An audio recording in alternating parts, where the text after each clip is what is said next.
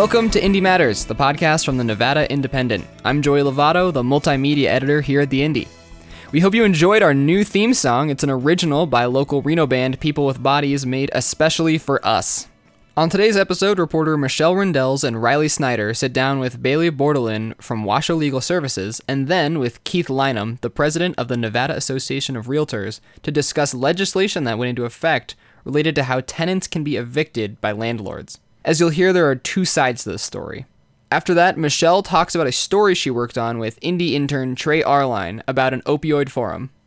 But first, let's read a few headlines from this week's news. From Michelle, a recent report from the Pew Charitable Trust is cautioning the state that revenue from marijuana sales are difficult to predict, so they should not be tied to essential spending such as education. From our education reporter, Jackie Valley, teachers with the Clark County Education Association are making plans to strike on September 10th if they do not successfully renegotiate their contracts by Friday, August 23rd. Governor Sisolak and legislative leaders talked with Clark County Superintendent Jesus Hara and union bosses this week to try and smooth things out. From Megan Messerly, we learned that family planning providers are dealing with new Trump administration rules regarding recipients of federal Title X family planning dollars. In a nutshell, the rule will prevent clinics from providing abortion services or referring patients to them except in the cases of rape, incest, or medical necessity. And finally, from Daniel Rothberg, Senator Catherine Cortez Masto and Governor Sisolak brought up climate change several times during their remarks at the yearly Bi-State Tahoe Summit. To read these stories and our other reports, you can check out our website, thenevadaindependent.com. All right, now on to the rest of the episode.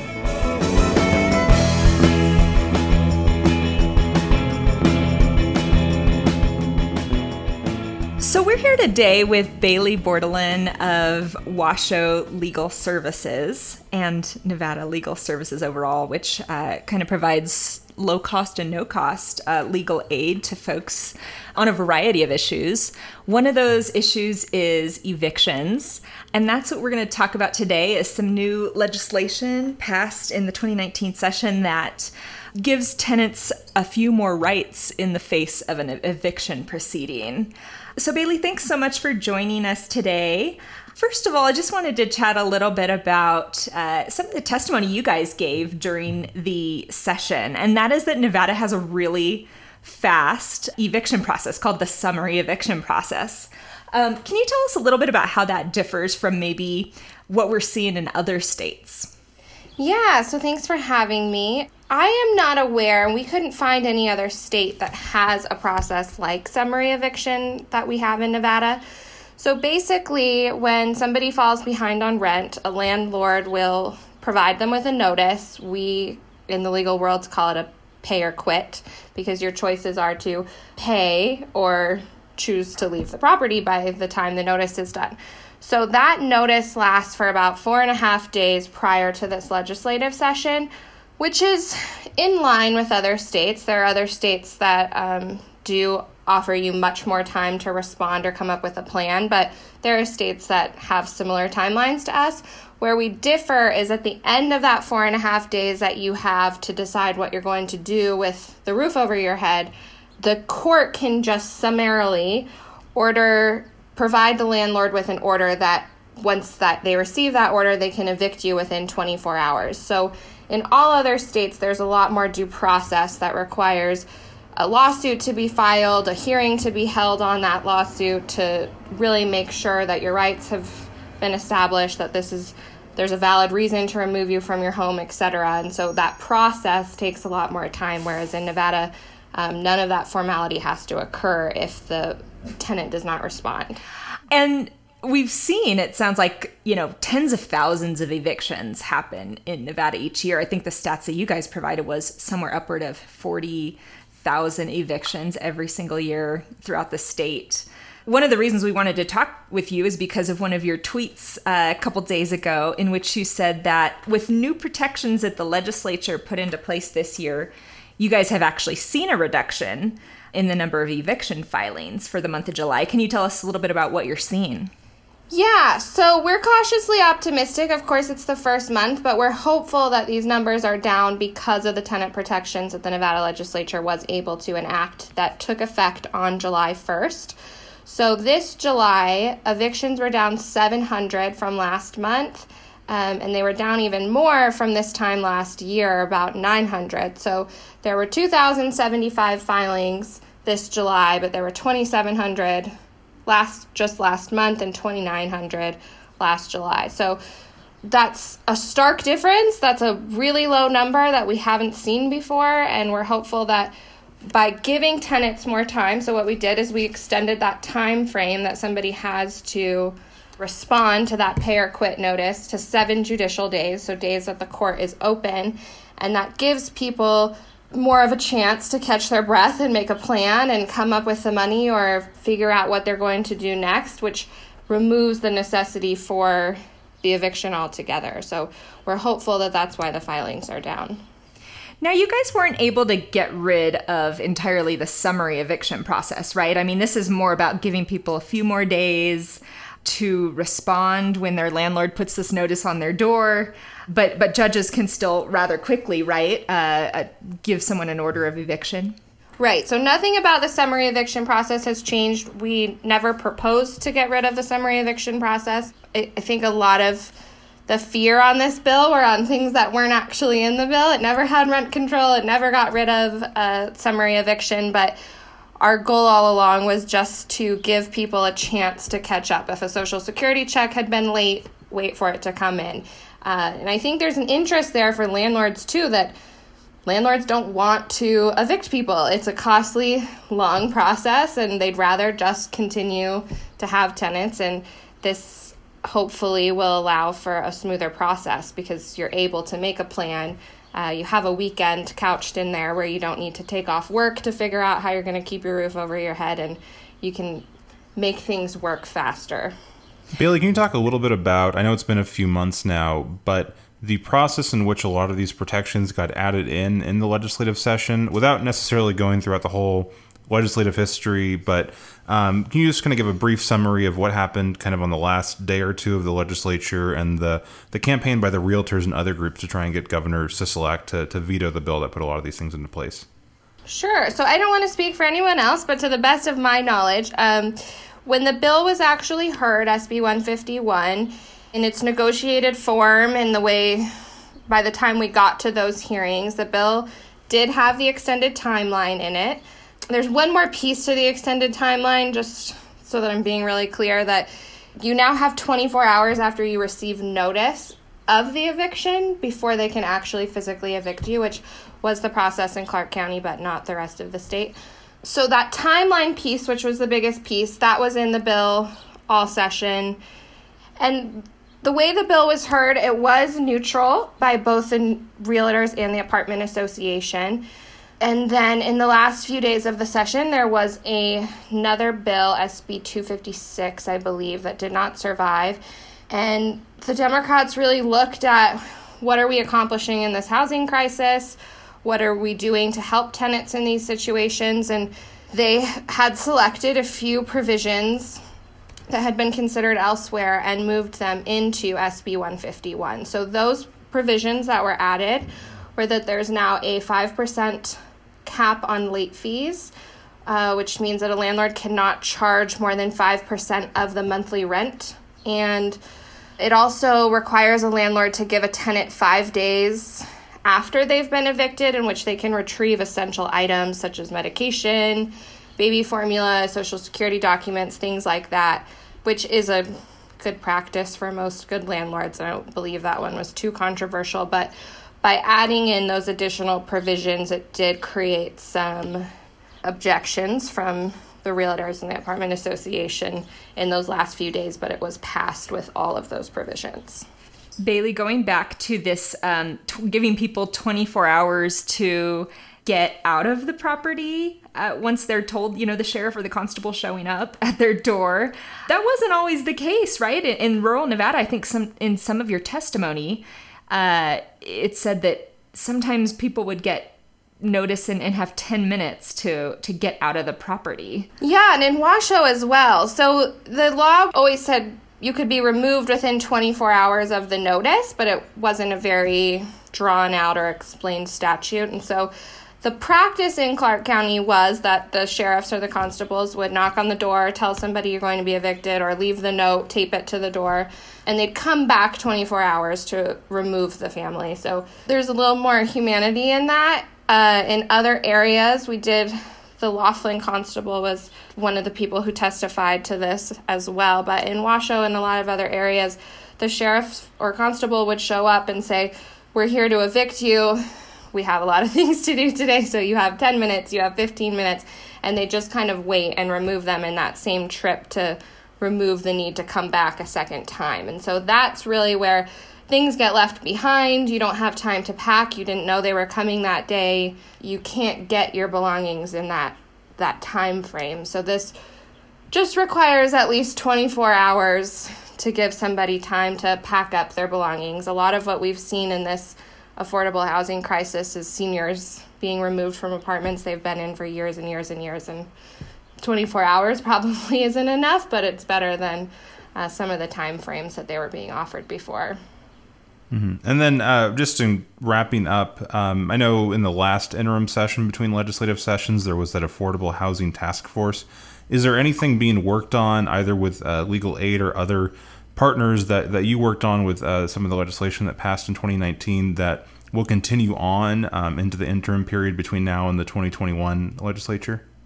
Yeah, I think we have to look at implementation. We have to make sure that there are positive results coming from the things that we hypothesized would have positive results.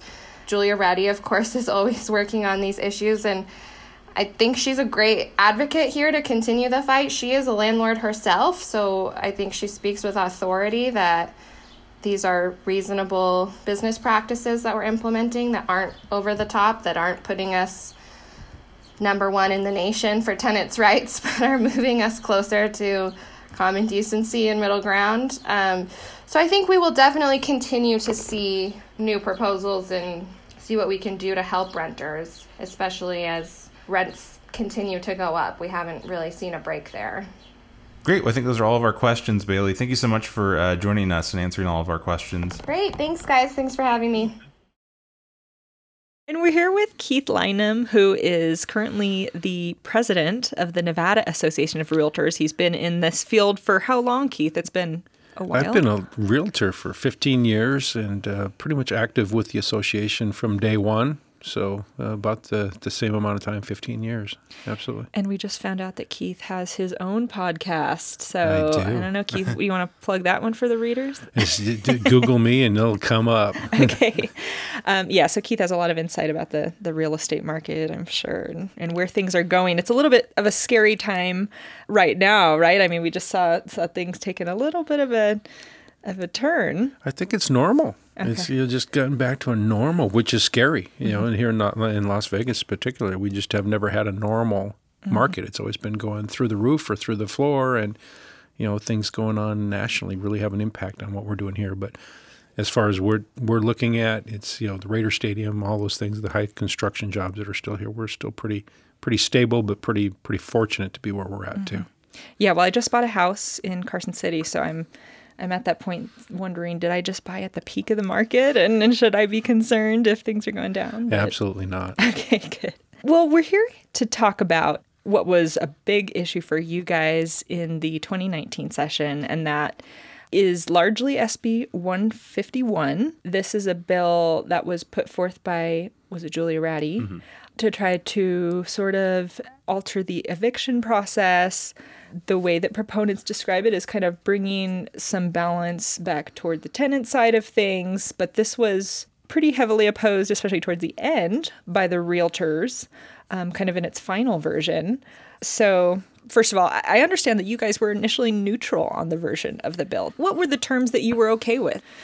There wasn't anything that was just so harmful to the landlord that it would prevent us or give us cause to oppose the bill. And so just an overall, we were okay with it. We would not have drafted it, but we were okay with the bill. And we've discussed this in the previous segment, what that bill was about. It's not changing our process from being what we have now, which is summary eviction, but it's extending some timelines for people as this paperwork basically is filed and the process before the person is actually kicked out by the constable or the police. So it adds some more hours and days to that timeline. But of course, towards the end, the bill that you guys did not like, right, was sort of, some of its provisions were melded into SB 151. Ramrodded, under the darkness of night. And here's the defense I've heard is, well, it happens all the time. Well, it doesn't make it right. I mean, that's just telling me that, well, as long as I do things wrong consistently, it's going to be right in the end, and it's just not. That bill that we're talking about is SB 256, which and again, I think we need to step back a year previous to the beginning of the session. We went in good faith and negotiated with the proponents of 256 and 151. And we said, here are some of the things that we just cannot abide by. We cannot allow to happen to the Nevada homeowner and, frankly, the Nevada tenant. And here's another thing I think we need to throw out there is that realtors, we've been accused of all kinds of things. Greedy, we're doing this because of that, and, we're trying to line our pockets. Well, we represent both sides of this argument. We represent the Nevada homeowner, and we also represent the Nevada tenant. And so we need to be concerned about both ends of this, unlike anybody else. The proponents are only concerned about the tenant, and that's fine. That's what they do, and they do it well. Barbara Buckley, a legal aid, is someone that I respect immensely and has been doing this for a very long time. I think we need to have some recognition of defending both sides of this issue. And so a long answer, but coming to the point of we went in there protecting both tenant and Nevada homeowner. And we strongly feel that we need to separate the multifamily, the big apartment complexes, from this issue. And we've been dealing with this for over 20 years, and we continue to come back with the same issues and the same problems come back to the forefront. Tell me about that. You said you want to separate the multifamily debate out of this. What do you mean by that? When we hear all these horror stories that are coming in there, I ask, is this a single family? Because we know this. We know the one thing that we know to hold true, that the Nevada homeowner, the one that has just moved up or moved down in their home and was able to keep onto their old home and rent it out to a Nevada working family, we know one thing. They lose money the second that tenant is gone. And so we know that our clients, the Nevada homeowner, will do most anything to keep that tenant in there. They'll work with them. As an example, if their paycheck comes in on the 3rd, like a lot of government checks do, the Social Security and those kinds of things, and their rent's due on the 1st, they're not going to charge them a late fee because that's preordained and it's already talked about. And our Nevada homeowner will work with them to do that, and they have. If they have a flat tire, they can't get to work, anything that comes up, that Nevada homeowner is going to work with that tenant. And so we have felt strongly from the beginning that we're talking about the multifamily big units that don't have that personal touch. We think there needs to be a separation of the two. The proponents know that because I've told them that personally, but we've also talked about that for years. Yeah, and I think we've all sort of experienced that giant company based out of state that's managing who knows how many properties, and there's not really any give or any, kind of personal touch going on there when you have an issue going on. So I think we've lived that. Keith, maybe it'd be helpful if you can tell us, I know you guys had a very strong presence. I remember you guys ran ads and had sort of this campaign against SB 256 throughout the session, and that bill died on the Assembly after it passed out of the Senate. Did you have any sort of heads up or notice that there was provisions sort of being resurrected and zombified into SB 151 before the last day, or did you just find out alongside everyone else that was kind of coming back on the final 24 hours? I'm writing zombified down. That may come up, Riley, so thank you for the copyright. Yeah, that's right. A couple of things that I think is very key. Yes, we did strongly oppose 256. And when it hit the Assembly, by and large, shared our concerns. And I think that's key. They shared the concerns that we brought forth. And so that bill didn't get a hearing, didn't move forward. Can we talk? We're throwing a few numbers around. So SB 256 SB 256. Yeah. What was in that bill? That was the original bill by Senator Ivana Kinsella. That's the one that had the caps on late fees. But what was else in that? Caps on late fees. They wanted to elevate those that receive government benefits, payments to protected class. So they were putting them with race, color, handicap, LBGT, all of those things. They were trying to put them in the same class. And there were some other things in there too. 151 dealt more with timelines, and that's why we were negotiated in good faith with that, with both of them. But I think the key is 256, SB 256 was so draconian that the Assembly agreed with us, and they shut that down. So then you come to this midnight thing. The conference report was already written, and it was already ready to be signed. There was nothing we could do. We had some outreach from some of the Assembly leadership, but it was nothing that was going to go anywhere because of all the threats and the bullying from the Senate side. And for those that haven't been up in the legislative session, this kind of things, all rules sort of go out the window on the final day or two. And so we do hear a lot of things getting sort of folded in, maybe things that died, and maybe, sometimes it's probably just easier to bring it back through a late night amendment than kind of push it through a politically difficult process. So we saw that with a couple bills going forward. In this case, what happened was we had SB 151, which was the bill you guys were okay with, was changing timelines on evictions. Now it has the provisions of this other bill, which are the cap on late fees. So late fees cannot be more than 5% of the rent. So now that's monthly rent. Is that correct? Correct, yes. Mm-hmm. And there's a definition of rent, but yes, in simplified terms, monthly rent, yes. Mm-hmm. And then the other provision was time to retrieve possessions. Was that mm-hmm. Is that correct? Keith, you've, in the preceding months, you have, in the months that have followed the session, you have written some op-eds about this. I have to give a credit to Michael Scott Davidson at the Review-Journal. He's written about some things that he's seen since the passage of the bill that have mm-hmm. included property management companies sending notices to their people and saying, we're moving the timeline.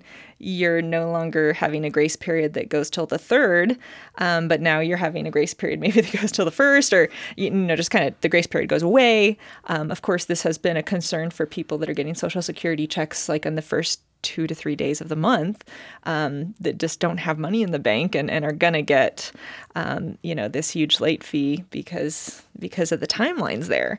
You wrote, I believe, on August 3rd in the Review-Journal, though, that you said, I told you so. Exactly. And we did. Tell me a little bit more about that. We told them 2 things. First of all, we were one of the first that came up and said, you know what, these are, again, the letters that went out were all where? They were all in big apartment complexes. We were one of the first to say, look, this is, you're changing a lease in midstream. That's not really going to fly. But we also understand that in order to let that get to the forefront of a courtroom, you're going to have someone push that to the courtroom. So thankfully, these big multi-unit apartment complexes kind of reeled that back in a little bit. But the message is, we told you so. We told them that security deposits were going to go up. That harms the Nevada tenant. We told them that timelines were going to get tightened by everyone. That harms the Nevada tenant. We told them that when you put these restrictions on a Nevada homeowner, you are going to lessen the likelihood that they're going to keep their home on the market for rent. They're just going to sell it. That's harmful for the Nevada tenant. At some point in time, you're going to drive out single-family residents from ever renting out their home when you start to put all these things in. I can only imagine if 256 would have been put into place.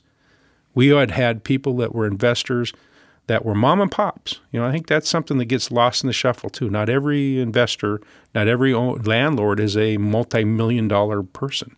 They're a lot of times just as susceptible to the financial strains that any of us are. They get sick, they're going to have trouble, but they've got 2 mortgages now that they need to pay. So we wanted to make sure that we said what we were trying to get across anyway was that when you put these restrictions on single-family people, you're going to lessen those amount of homes you're going to take out the homes that are available for rent, and that hurts the Nevada tenant. And of course, the criticism is that these people are just using the law as a cover to do things that might be harmful for the tenants. So change these deadlines, trying to get away with certain things and use the guise of that law and say the law did that when there may or may not be any connection to the law. What do you say to the criticism of that behavior? That's a two-way street. Because there's also those that abuse it from the tenant side. Are there bad landlords? Absolutely. Are there bad tenants? Absolutely. Again, we represent and recognize both sides of that. I have yet to hear anyone that's been a proponent in any of these say what I just said, that we've got bad tenants too. And I will tell you, and I'll say it again in case they didn't hear it, we do have bad landlords out there. We are doing our best to get them out of the market. You haven't heard them say anything about bad tenants. Some of the tenants that are there will abuse this as well. We've got horror story after horror story that we would have been able to, had they been offered the chance to testify in Carson City, instead of being shut out, we could have had those stories been told too. Well, we're about out of time now. Thank you so much for coming on the podcast, Keith, and giving us the realtor's perspective on this SBA 151. Thanks for having me as always.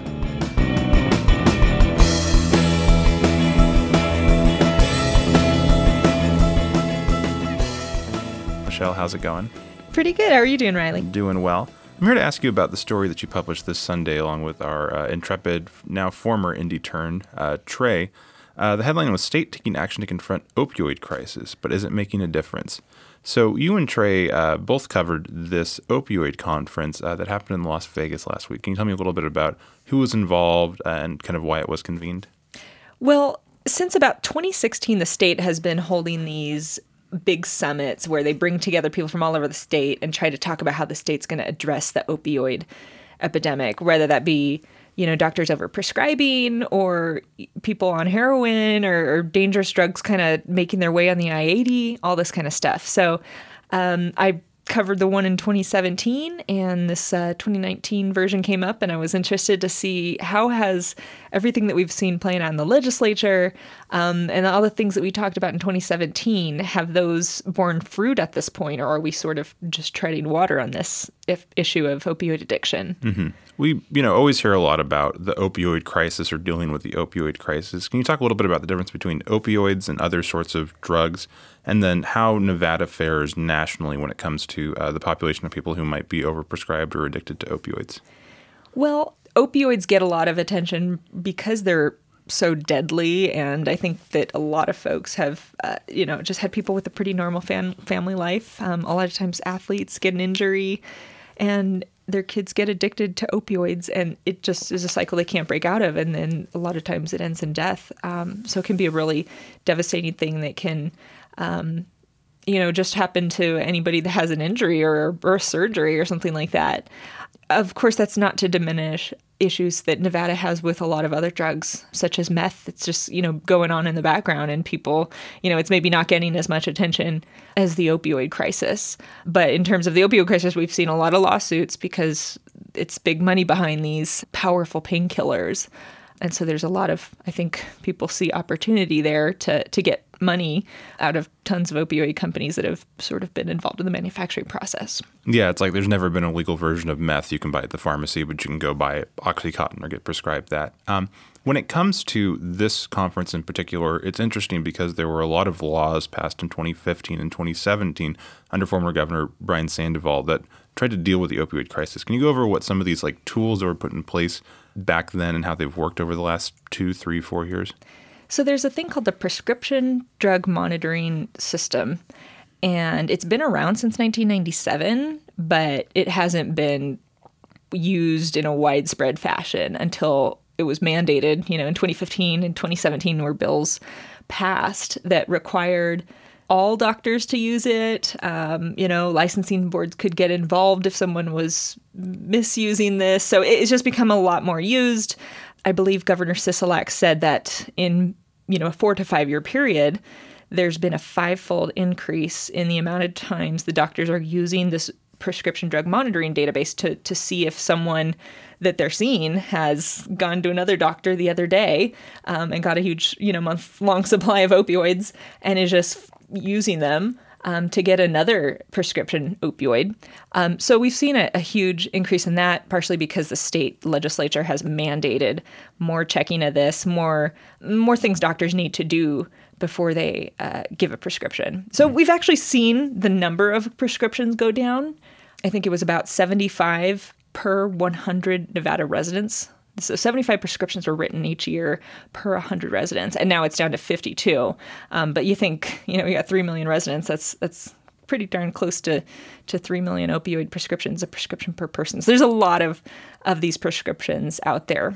Mm-hmm. And your story makes it very clear that the number of opioid-related overdose deaths have decreased over the last 2-3 years. I think it went from like 400-something to 300-something. But one of the concerns at this conference was this idea of a coming third wave. Can you explain what the third wave is and what the state is trying to do to address that? Yeah, you're seeing people that were on kind of more normal opioids, that I think we're talking about like the hydrocodone and the hydromorphone, stuff like that. But then you see these really very deadly opioids that can easily be tainted and be super deadly, and fentanyl and carfentanil, these kinds of things. So you're just seeing this huge curve upward nationwide of the kind of availability and the deaths from these. So I think that the issue is that they're just so deadly. They're so easy to overdose on, and then they're coming in through the illegal market, and they could easily create this third wave that the state is going to be dealing with. Okay. Thank you so much, Michelle. Thanks so much, Riley.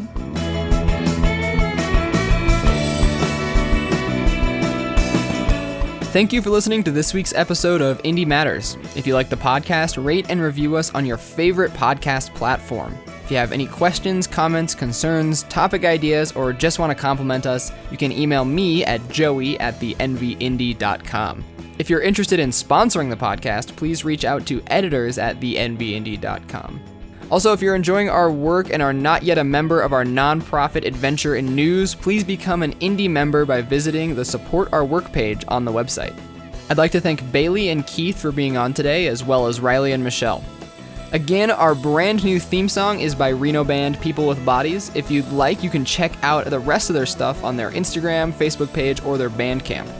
I'm Joey Lovato. Thank you for listening, and we'll talk to you next week.